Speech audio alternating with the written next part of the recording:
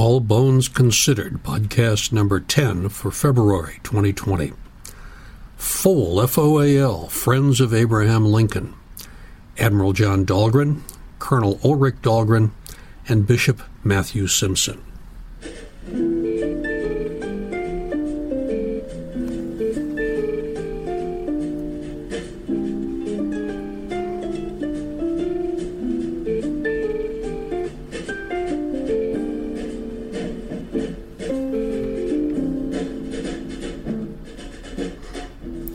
Laurel Hill Cemetery is a National Historic Landmark, an arboretum, a sculpture garden, a nature preserve, and an active cemetery in Philadelphia, Pennsylvania. It opened in 1836 and remains a popular visiting spot for thousands of people every year. Its sister cemetery, West Laurel Hill Cemetery, located across the Schuylkill River in Bala Cynwyd, was founded in 1869 and has a history and a population of its own. Join me for the next 40 minutes or so and find out about some of our permanent residents.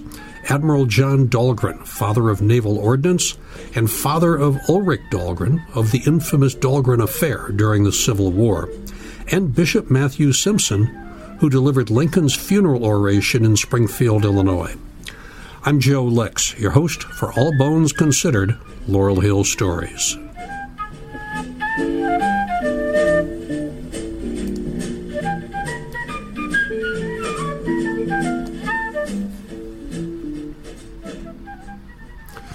Philadelphian John Dahlgren knew what he wanted, and he went for it.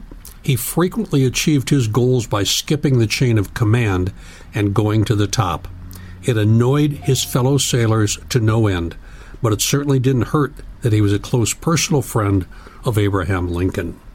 His son Ulrich followed in his father's lead, although instead of the Navy, he made his name in the Army, making the rank of colonel when he was 21.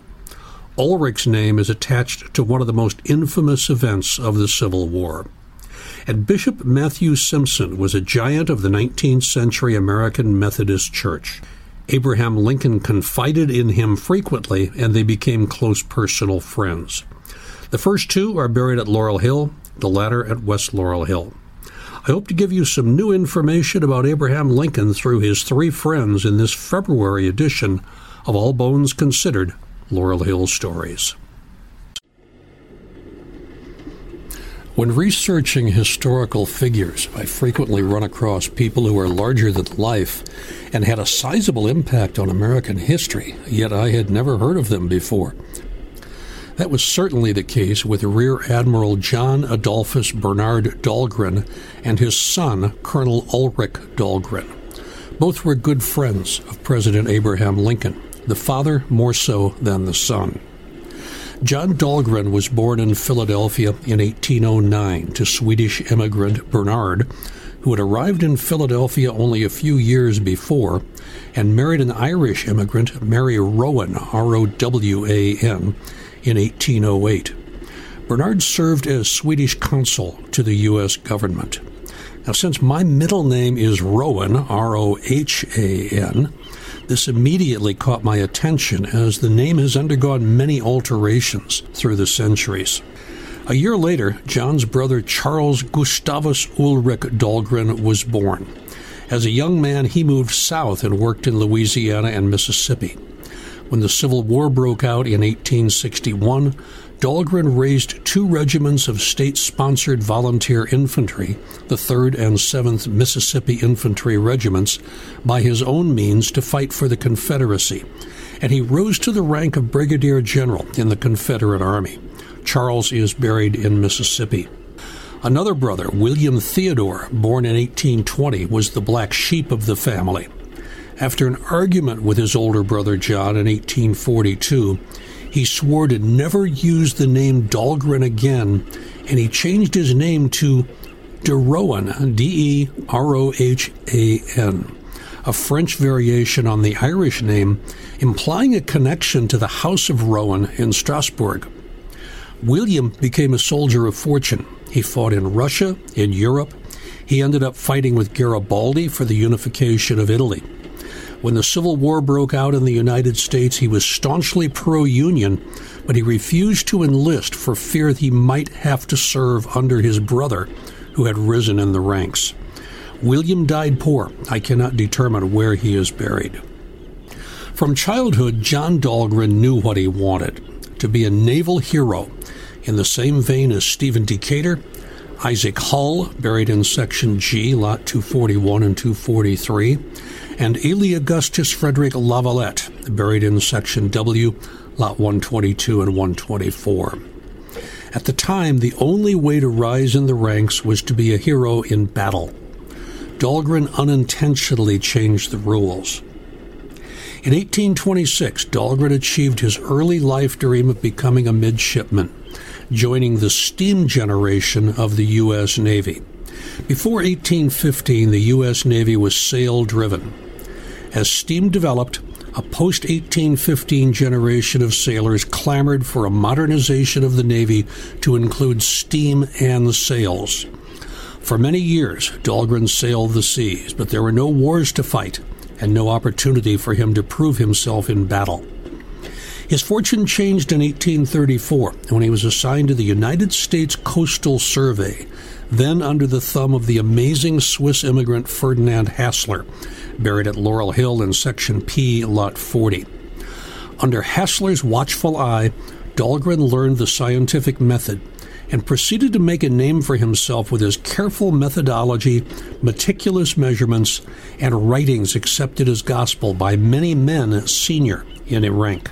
He took time in 1837 to marry Mary Clement Bunker, daughter of Nathan Bunker, one of the colonial settlers of Philadelphia.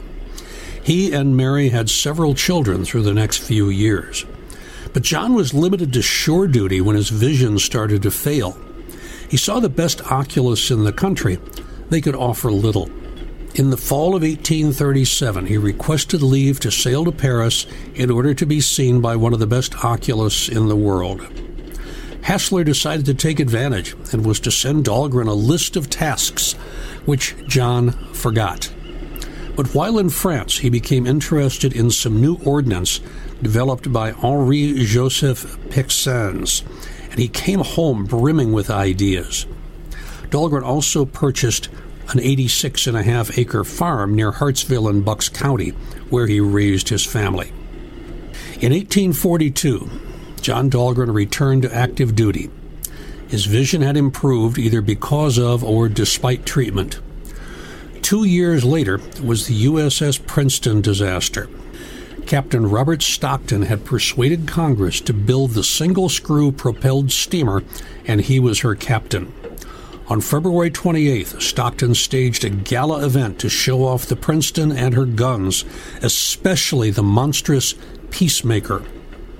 When it was fired a third time on the Potomac voyage, the Peacemaker exploded, killing Secretary of State Abel Upshur, Secretary of the Navy Thomas Walker Gilmer, and 4 others. President Tyler, who was aboard, was uninjured, but the Navy's reputation was in tatters. Until this time, science was rarely used in the development of Navy ordnance. It was mostly knowledge passed down from master to apprentice, and little was known about the metallurgy involved to make reliable weapons. In 1845, Charles Morris took over this department and things changed. John Dahlgren was assigned to the Washington Navy Yard a short time later, and his experience while training under Hassler became paramount. Between 1847 and 1850, he invented and developed the gun that bears his name, the Dahlgren gun, using only scientific principles and careful experimentation. In 1853, Dahlgren published a book that every ordnance person in the world read, Naval Percussion Locks and Primers. In addition, his Dahlgren 9-inch gun was shown to last at least 1,000 firings, twice as many times as was expected from naval ordnance. Despite his superior armaments, there were doubters. The Navy had undergone a complete overhaul in 1845 and was reluctant to make changes again so quickly. In 1855, Dahlgren made friends with Percival Drayton at the Philadelphia Naval Yard. Drayton was appointed chief of the Bureau of Navigation in late April 1865. He died later that year and is buried at Laurel Hill in Section G, Lot 249. In June of 1855, John's beloved wife Mary died at age 38. She was buried in the Bunker family plot at Laurel Hill, Section L, lots 50 through 54, which Nicholas had purchased in December 1837 for $383.66, a huge plot of 657 square feet. This now became the Dahlgren family plot also. Dahlgren's life changed forever in April 1861, just as the war started, when he found himself in charge of the Washington Navy Yard. All his senior officers had resigned in order to go south and join the Confederate Navy. On March 9th, Dahlgren met Abraham Lincoln at a concert at the Navy Yard. They apparently struck up a friendship because a few days later Lincoln showed up again unannounced just to talk, and again on the 18th. It turned out that Lincoln liked gadgets, and Dahlgren was the king of naval gadgets. Both men were teetotalers, but Lincoln now came almost weekly to sit, drink coffee, smoke cigars, and discuss the events of the day with his new friend, John Dahlgren. And Lincoln's door at the White House was always open to his friend Dahlgren, much to the chagrin of many senior Navy officers and Secretary of the Navy Gideon Welles. The friendship paid off. John learned to jump the chain of command, a mortal sin to senior naval officers. Dahlgren was only a commander, and several captains felt that they had the right to take over leadership of the Navy Yard. The president was firm, quote, "The yard shall not be taken from Dahlgren. He held it when no one else would, and now he shall keep it as long as he pleases," unquote. On August 2nd, Congress amended the law so that Dahlgren could hold the post even though only a commander. But Dahlgren was itching to get back to sea duty. That's where the true glory beckoned.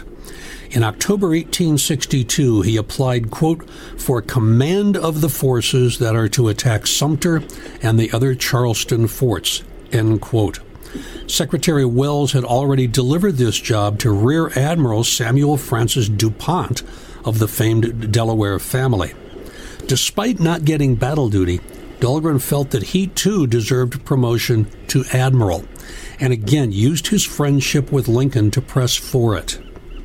President Lincoln told Navy Secretary Welles, quote, "I am ready to sign Dahlgren's commission whenever you send it," end quote. And on February 27, 1863, the promotion showed up. He received the commission on March 11th. This set up yet another great jealousy among those who had been at sea for a majority of the war. Dahlgren became known as Lincoln's Admiral.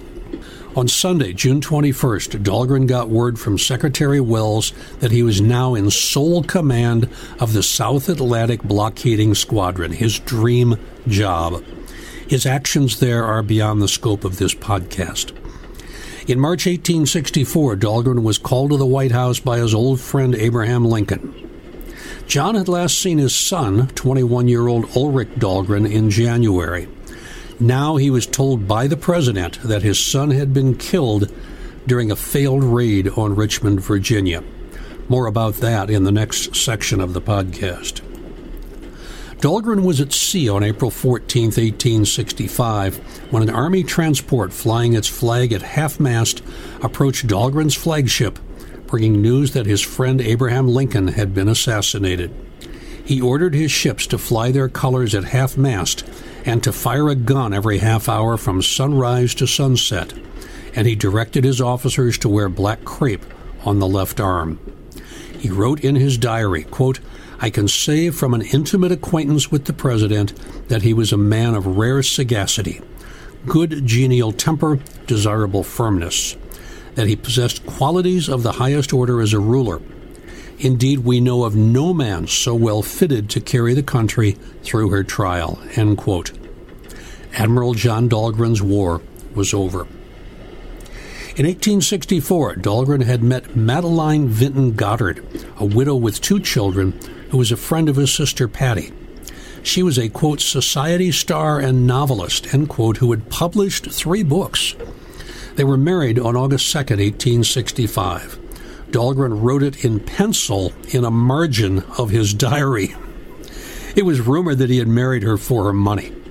They started a second family. He was 56, she was 40. And on the morning of July 12, 1870, Dahlgren developed severe chest pain. He died a few minutes later. He was buried at Laurel Hill Cemetery in the Bunker family plot between his son and his first wife. As both Madeline and John Dahlgren wished, the admiral's reputation long outlived him. The Navy honored him by giving his name to 3 ships, a building at the Naval Academy, a building and a street at the Washington Navy Yard, and a naval weapons proving ground in Virginia. A bust of Dahlgren clad in a toga now stands in Dahlgren Hall at the Naval Academy.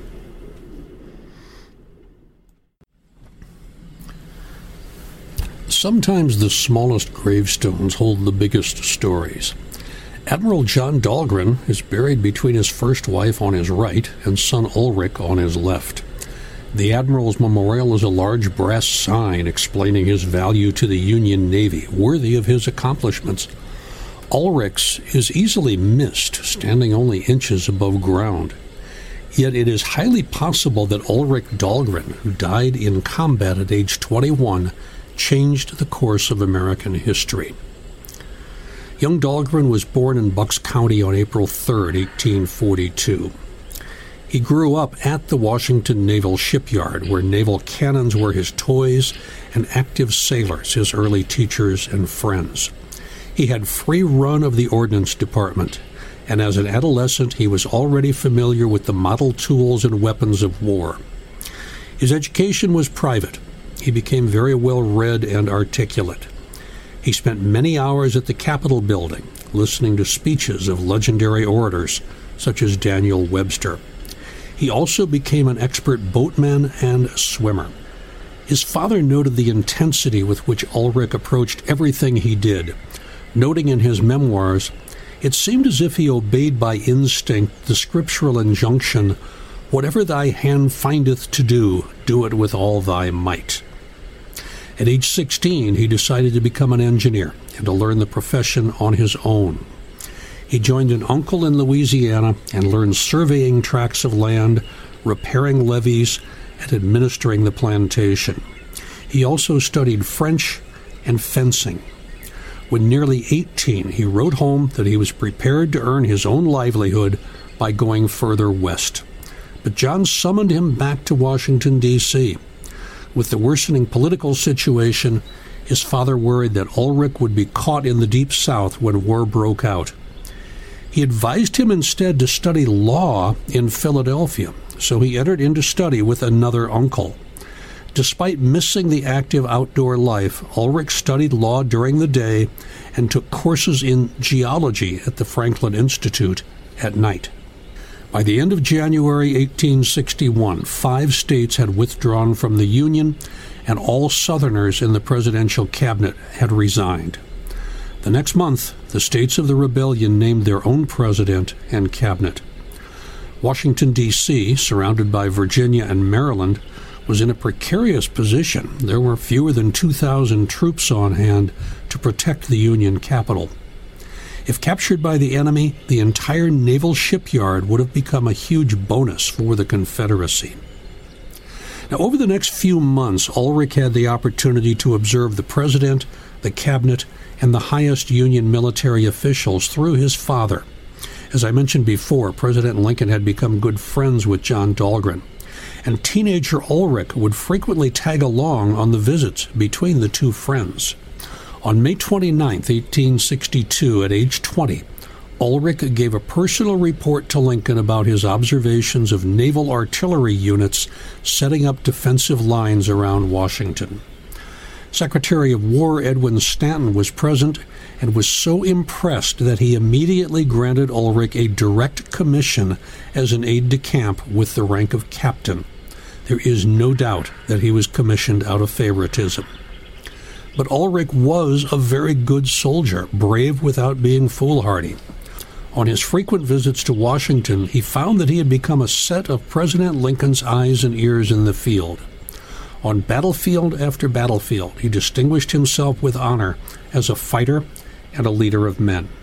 At Gettysburg in July 1863, Ulrich asked for a small body of men to harass the enemy's rear columns as they retreated. On July 6th, he rode into Hagerstown, Maryland, just as a large rebel column came into town from a different direction. During the fierce battle, he took a bullet in the right foot. He continued fighting until he passed out from blood loss. Surgeons removed the bullet and bone fragments and hoped for the best. Ulrich was returned home to Washington, where his many visitors included Abraham Lincoln. Ulrich was 21 years old. His condition worsened. He lapsed into a coma, and family feared the worst. Secretary Stanton promoted him to colonel, thinking he would never live to actually wear the eagles of his new rank. Surgeons finally agreed that the only hope for survival lay in amputating his leg below the knee. Despite the surgery, he lingered near death for 2 more days, and then he got better. He awoke enough to take the oath of his new rank and continued to improve. He was pronounced out of danger in August. 3 months after the amputation, Ulrich was back in the saddle with a high-quality prosthesis and looking for yet another command, this time as the youngest colonel in the Union Army at age 21. On January 31st, 1864, Ulrich went to the White House. He wrote to his father, quote, "I called at the White House. Abe told me to come up soon. He would like to have a talk with me," end quote.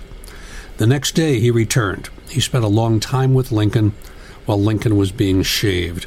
It was the last time they would see each other. In mid-February, Ulrich heard of a mission being put together by Brigadier General Hugh Judson Kilpatrick, and he wanted in. Despite Kilpatrick's record of recklessness, his nickname was Kill Cavalry. The plan was to conduct a surprise attack on Richmond and free the 11,000 or so Northern prisoners of war being held at Libby Prison. Union General Ulysses Grant had gotten word from one of his most reliable spies, Elizabeth Crazy Bet Van Lew, that the town was sparsely guarded and its capture would be easy. Elizabeth Van Lew is a fascinating character in history. Grant called her his most effective spy in the South. She had even managed to get one of her own slaves assigned maid duty at the Confederate White House and thus gained first-hand information that Grant could not get elsewhere. When Richmond fell the next year, Bet Van Lew's was the first house in the city to refly the American flag. Her reward for all her work was to be appointed postmaster of Richmond, a lucrative position. Kilpatrick and Dahlgren confidently moved south, expecting victory and acclamation. Kilpatrick was determined that he would one day be president of the reunited states. Now, despite his amputation and fancy new prosthesis, Dahlgren still showed himself capable of outriding his men. On March 1st, Dahlgren and his troops passed the mansion of Confederate Secretary of War James A. Seddon. He decided to leave his calling card. Mrs. Seddon answered his knock with some trepidation. There was a very young man with a mustache and a goatee, leaning on a crutch and wearing the uniform of the enemy. But when Ulrich introduced himself, Mrs. Seddon smiled. "You're little Ully. I knew you as a boy, and I knew your father when I was one of your mother's schoolmates in Philadelphia. He was a beau of mine." They spent the afternoon drinking a bottle of 1844 blackberry wine and discussing mutual acquaintances in Philadelphia. The war was not discussed. Now, unknown to Dahlgren, Kilpatrick had encountered resistance and already abandoned his mission. The next morning on March 2nd, Dahlgren and his troops failed to cross the James River as planned when inadvertently misled by an ex-slave turned bricklayer. The black man was hanged for his failed assistance. They found another crossing point and pressed on, only to be repulsed by local militia. Near Mattapike Hill, the Union troops fell into an ambush. When the skirmish ended, Colonel Ulrich Dahlgren lay face down in the rain and mud. He had not yet reached his 22nd birthday. A 13-year-old who lived nearby hoped to scavenge a gold watch from one of the dead Union troopers. Now, he claimed to have found a cigar case and some papers, which meant nothing to him since he could barely read. He took them to his schoolmaster, He also mentioned the man had a wooden leg. Other soldier scavengers stripped his clothing, stole his leg, and even cut off his little finger for a ring that he wore in memory of his sister. Ulrich Dahlgren's body was dumped into a shallow grave awaiting repatriation. But the papers found by the 13-year-old made their way up the chain and changed the course of the war. On March 5th, the Richmond Daily Dispatch told the story. According to orders, quote, signed by U. Dahlgren, unquote, his troops were not only to capture the capital and release prisoners from Libby Prison, they were to destroy the city and assassinate President Jefferson Davis and his entire cabinet. Colonel Dahlgren now became Ulrich the Hun, and the face of war changed. Citizens, even high-ranking politicians, were not involved in the fighting to this point. They were not to be involved. Kidnapping, yes. Assassination was unheard of. Now, when confronted up north, Generals Meade and Grant and President Lincoln denied any plans of assassination. This became what is called the Dahlgren Affair, and it fired flames even further between the North and the South. Admiral Dahlgren was beside himself. All he wanted was for his son's remains to be returned to Philadelphia where they could be properly interred. But the remains kept migrating. First, Ulrich was buried in the shallow grave near where he was killed. Then his remains were removed to Richmond, where he was viewed by numerous people. Some reports even say that he was put on display in a drugstore. Others say it was just his leg that was put on display. But people did note there was a gunshot wound to his forehead. Now, the protocol was to send bodies of Union officers home, but Jefferson Davis gave explicit instructions to make an exception in this case. The next day, the body was conveyed to Oakwood Cemetery and reburied without ceremony. A dog's burial, according to Jefferson Davis. The colored gravediggers were sent away so that the disgraced occupant of the unmarked grave would remain anonymous until, quote, the trump of doom, end quote, as the Richmond papers crowed. However, one of the gravediggers, curiosity excited, watched the burial from the woods and deduced that it was Dahlgren, as there had been much talk of how to dispose of the war criminal's remains. Now, there was one more stop on the way north. On April 6th, the gravediggers were paid a handsome sum to once again dig up Ulrich, and he was moved to the farm of a Union sympathizer. It took about 16 months, but with the help of Elizabeth Van Lew, Ulrich's body was recovered on a moonless night in enemy territory. He was positively ID'd by palpation. The coffin was opened. One of the recovery people felt around inside to make sure the corpse was missing a leg and a little finger. Detectives were also able to recover Dahlgren's pocket watch and ring along with his coat, pierced by 4 bullet holes. His prosthesis and his little finger were not recovered. Ulrich's previously amputated leg had preceded him north. It ended up at the Naval Yard and was interred in the wall of a foundry that stood across from what is now Dahlgren Park. There is a wall plaque that states, quote, within this wall is deposited the leg of Colonel Ulrich Dahlgren, USV, wounded July 6, 1863, while skirmishing in the streets of Hagerstown with the rebels after the Battle of Gettysburg. The Dahlgren Foundry, as it was known, was torn down in 1915 and replaced with a metal fabrication shop known as Building 28. Purportedly, the leg was left in situ, and the plaque remained. Building 28 was itself torn down and replaced in 1942, which was in turn replaced by the current structure in 1998, a parking garage known as Building 28. There was no mention of the leg, but the plaque is still there. There are 2 rumors. One simply says that when Ulrich's body came through Washington on its way back to Philadelphia, the leg and the body were reunited in the casket. We do not have paperwork confirming this in the archives at Laurel Hill Cemetery. The other rumor is that Ulrich Dahlgren stalks the ground of the Navy Yard on many nights searching for his missing leg. Building 28 was in the news in 2013. It was here that Aaron Alexis parked his car before beginning the rampage that left 12 workers dead, as well as himself. A final footnote to this story is the disposition of the wooden leg that Dahlgren was wearing when killed. It was apparently not returned to his family along with the body. It was later said that one of John Mosby's rangers, himself missing a leg, took ownership and owned it for many years. An article in the Bennington, Vermont Evening Banner of September 18, 1922, indicates that Captain John Ballard, quote, probably will carry it with him to his grave. The prosthetic leg thus served both sides during the Civil War. Dahlgren's body finally reached Washington, D.C. in June 1865, after the war had ended and his friend Abraham Lincoln had been assassinated. But it was a blisteringly hot summer, and the family was forced to wait 4 more months before interring Ulrich's remains in the bunker plot at Laurel Hill Cemetery. Prior to burial, his casket lay in state at Independence Hall. The last person to receive that honor was his friend, Abraham Lincoln. It is now thought that the Dahlgren papers were forgeries. The orders were not in Dahlgren's handwriting. They were signed U. Dahlgren, spelled D-A-L-H-G-R-E-N, a misspelling of his last name and an abbreviation instead of his full name. Admiral John Dahlgren said that his son would never sign his son that way. He was proud of his first name and always used his full first name when signing official papers.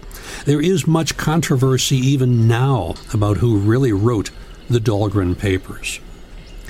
One thing is certain: the rules suddenly changed. If the North was so barbaric as to consider the assassination of civilian politicians, then the South felt it could do the same. One of the people who realized this was a Southern sympathizer who was one of the top actors of his day. He had been planning to kidnap Abraham Lincoln and exchange him for 100,000 Confederate prisoners to prolong the war. Now his plan changed, as assassination was now acceptable. John Wilkes Booth carried out his plan in Ford's Theater on April 14, 1865. If you're a Philadelphian, I'll bet that you, like me, have probably driven past it dozens, if not hundreds, of times. There's a statue standing outside of Simpson House on Belmont Avenue near Fairmount Park. It's been there since 1902. Slightly intimidating, a man in a long frock coat has his right hand raised, and he is obviously trying to make a point. The man is Reverend Matthew Simpson, and the point he might be making is, I was Abraham Lincoln's very good friend. You probably don't know that Belmont Drive in front of Simpson House, a retirement community named for the Reverend and developed by his wife, was not the statue's originally intended location. When the outcome of the Civil War was clear, and its cessation only a matter of time, a group of individuals organized to enlist public support to erect a commemorative monument to President Lincoln in Washington. Senator James Harlan, a Methodist, was one of the leaders in this effort. They proposed to build a 3-tiered edifice on the top of which a statue of Lincoln would be placed. Representative figures from the church, state, military, etc., who had been associated with the president were to grace the 2 lower tiers. Bishop Simpson and Henry Ward Beecher, pastor of the Plymouth Church in Brooklyn, New York, were selected to represent the church. Each figure on the monument was to be of heroic size and cast in bronze taken from Civil War cannons. Sculptor Clark Mills, who is today probably best known for the equestrian statue of Andrew Jackson in Lafayette Park across from the White House in Washington, was commissioned to do the statue of Simpson. Mills made several trips from his home in Washington to Philadelphia, where Bishop Simpson sat for him. In time, a full-size model was completed, and Clark was paid the handsome fee of $1,500. From the onset, there was opposition to the project. After the tragic death of Lincoln, there was strong objection to the proposed form of the monument. One writer, nameless but preserved in the bishop's scrapbook, spoke for many when he wrote, quote, "If it is necessary to the paying of due honor to Abraham Lincoln that he should be surrounded by the statues of distinguished living personages, then the selections that have been made are as good as any others. But there is no such need. Abraham Lincoln stood alone in life, and he should stand alone in death. He was great, not by virtue of what he borrowed from Stanton or Simpson or Seward or Grant or anyone else, but simply by virtue of his own strong individualities and his own great work." End quote. Only 3 of those statue models were completed, those of Simpson, Secretary of War Edwin M. Stanton, and Secretary of State William Seward. And of course the project was never consummated. In 1883, Clark Mills died, and the models, which had remained in his studio for almost 20 years, were put up for sale. The Secretary of War, Robert Lincoln, son of the President and close friend of the Simpson family, learned that the statues were to be offered for public sale, and he notified Simpson's widow, Ellen. She and the family purchased the model, which was then shipped to Philadelphia and reassembled in a local marble yard by one of Mills' sons, who was also a sculptor. There is no indication of the price paid by the family. But by 1902, friends of Simpson had raised enough money to cast the statue in bronze and to erect it on the grounds of the home near Fairmount Park in Philadelphia. So who was Matthew Simpson? What was his relation to the martyred Lincoln? A relationship which would make him a candidate for a place of honor in the Lincoln Memorial. The nature of this association has for years been the subject of more fancy than fact. For example, one of his biographies alleges that Simpson inspired the Emancipation Proclamation. George W. Childs, the prominent Philadelphia publisher buried at Laurel Hill on Millionaires Row, Section K, Plot 337, characterized Simpson as, quote, President Lincoln's most intimate personal friend, end quote. This is probably an exaggeration of what was nonetheless a warm friendship. Matthew Simpson was born in Cadiz, Ohio in 1811, the grandson of a Revolutionary War veteran. He was converted to Christ in 1829 and studied medicine from 1830 to 1833. He began a medical practice, but his feelings of religion were too powerful, and he quickly switched to the ministry. In 1935, he married Ellen Holmes Verner of Pittsburgh. He was ordained as an elder in 1837. He was 26 years old. And in 1839, he was made president of the newly established Asbury University, now DePauw University in Greencastle, Indiana. In 1848, he became editor of the Western Christian Advocate.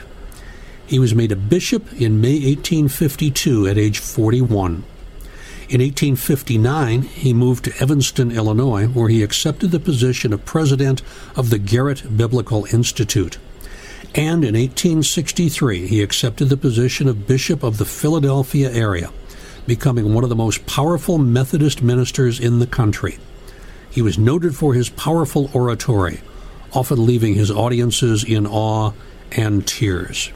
Simpson met Lincoln in Springfield, Illinois, sometime between 1839 and 1848. The exact date is unknown, when he was president of Indiana Asbury College. By the time Lincoln was elected president in 1860, the two were close enough for Simpson to be at Lincoln's home in Springfield to see his friend depart for his inauguration in Washington, D.C. This association continued in Washington, where Simpson was a regular visitor to the White House. On another occasion, Simpson is reported to have urged Lincoln to appoint Secretary of War Edwin Stanton as Chief Justice of the United States. Simpson is credited with getting James Harlan, whom I mentioned above, appointed Secretary of the Interior. Harlan was both a Methodist and a former student of Simpson's at Indiana Asbury. He was elected to the United States Senate from Iowa in 1855 and re-elected in 1860. And his daughter married Robert Todd Lincoln. Matthew Simpson was known by others to be close to Lincoln and was frequently implored by them to bring specific messages to the president. Soon he got the nickname, quote, High Priest of the Radical Republicans, end quote. When the Civil War started, Simpson was a fervent abolitionist and a strong Union man, and helped his denomination take a leading role in providing chaplains, volunteers, and civilian support for the war effort. While he was among several people who encouraged Lincoln to present the Emancipation Proclamation, he was certainly not the only one. The bishop was useful to the president in many ways. One was as a barometer of public opinion. Few persons traveled as widely around the nation, even to California and Oregon, as did Bishop Simpson, in the course of making speeches and presiding at district conferences of Methodists. Mr. Lincoln also appreciated Bishop Simpson's non-religious views. Quote, "It was well known that the president occasionally sent for the bishop in order to procure information about the affairs of the nation," end quote, said fellow Methodist minister Thomas Bowman. The president said in substance, "Bishop Simpson is a wise and thoughtful man. He travels extensively over the country and sees things as they are. He has no axe to grind, and therefore I can depend upon him for such information as I need." And when Lincoln was assassinated in 1865, Simpson was selected to deliver the eulogy in Springfield, and he remained close to the family. Here's a quote from the eulogy. "As to his religious experience, I cannot speak definitely, because I was not privileged to know much of his private sentiments. My acquaintance with him did not give me the opportunity to hear him speak on these topics. This I know, however, he read the Bible frequently, loved it for its great truths, and he tried to be guided by its precepts. He believed in Christ the Savior of sinners, and I think he was sincere in trying to bring his life into harmony with the principles of revealed religion. Certainly, if there ever was a man who illustrated some of the principles of pure religion, that man was our departed president. Often did he remark to friends and to delegations that his hope for our success rested in his conviction that God would bless our efforts because we were trying to do right." End quote.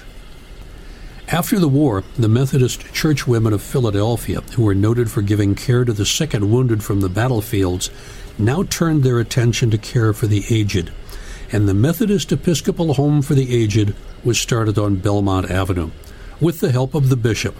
Eventually, it was renamed Simpson House. Simpson continued to travel and to speak, visiting Europe and Mexico several times. He died quietly in his sleep at home at 1334 Arch Street on June 18, 1884. He is interred in a mausoleum at West Laurel Hill Cemetery in the Highland Section, Plot 1, along with his wife and several family members. Next time in the March edition of All Bones Considered, it's She Invented What? When allowed to flourish in the 19th century, many women came up with amazing inventions. Mary Engel Pennington was a botanist, refrigeration engineer, and inventor of at least one item you have in your refrigerator right now. Martha Costin, widowed at 21 with 4 children, took over her husband's business with incendiaries and pyrotechnics and created the Costin flare, still used for night communications among ships at sea. And Rachel Holloway Lloyd was the first woman in the United States to earn a Ph.D. in chemistry.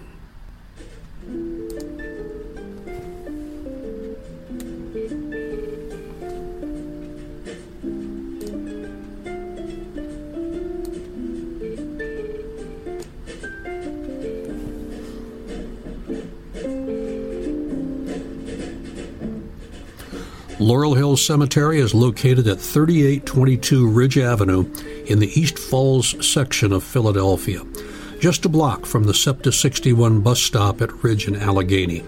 Admission is free, as is parking in the lot across the street. West Laurel Hill Cemetery is at 225 Belmont Avenue in Bala Cynwyd, with parking available at the main entrance and at the bell tower. Both Laurel Hills are open from 7 a.m. to 7 p.m. from May to October, and 7 a.m. to 5 p.m. November through April. You can wander on your own or take one of more than 100 guided tours given by knowledgeable volunteer guides every year, or download the app for both cemeteries and chart your own way across the property. Find out more at www.thelaurelhillcemetery.org or www.westlaurelhill.com. Once you've fallen in love with these hotspots, become a friend of Laurel Hill and West Laurel Hill, and you have the opportunity for several members-only special tours conducted each year. They may be cemeteries, but they are a couple of the liveliest spots in town. I'm Joe Lex, reminding you to keep body and soul together until next time on All Bones Considered Laurel Hill Stories, where the plot thickens. Thank you.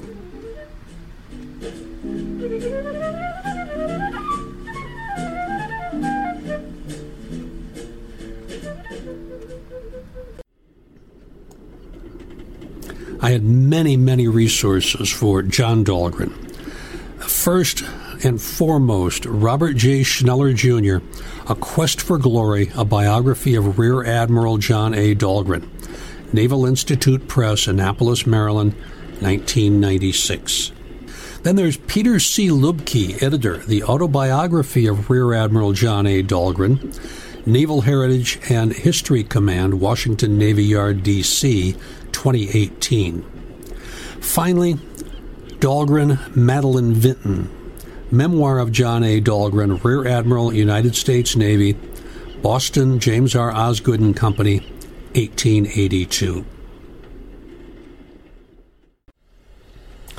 My references for Ulrich Dahlgren, the first and foremost is by Duane Schultz, The Dahlgren Affair, Terror and Conspiracy in the Civil War, W.W. Norton and Company, New York, London, 1998. I highly recommend this book. It covers the entire plan with many further details on Brigadier General Hugh Kilcavalry Kilpatrick, Crazy Bet Van Loo, and others. There are a few minor errors. I'm not a big Civil War scholar, but even I picked these up.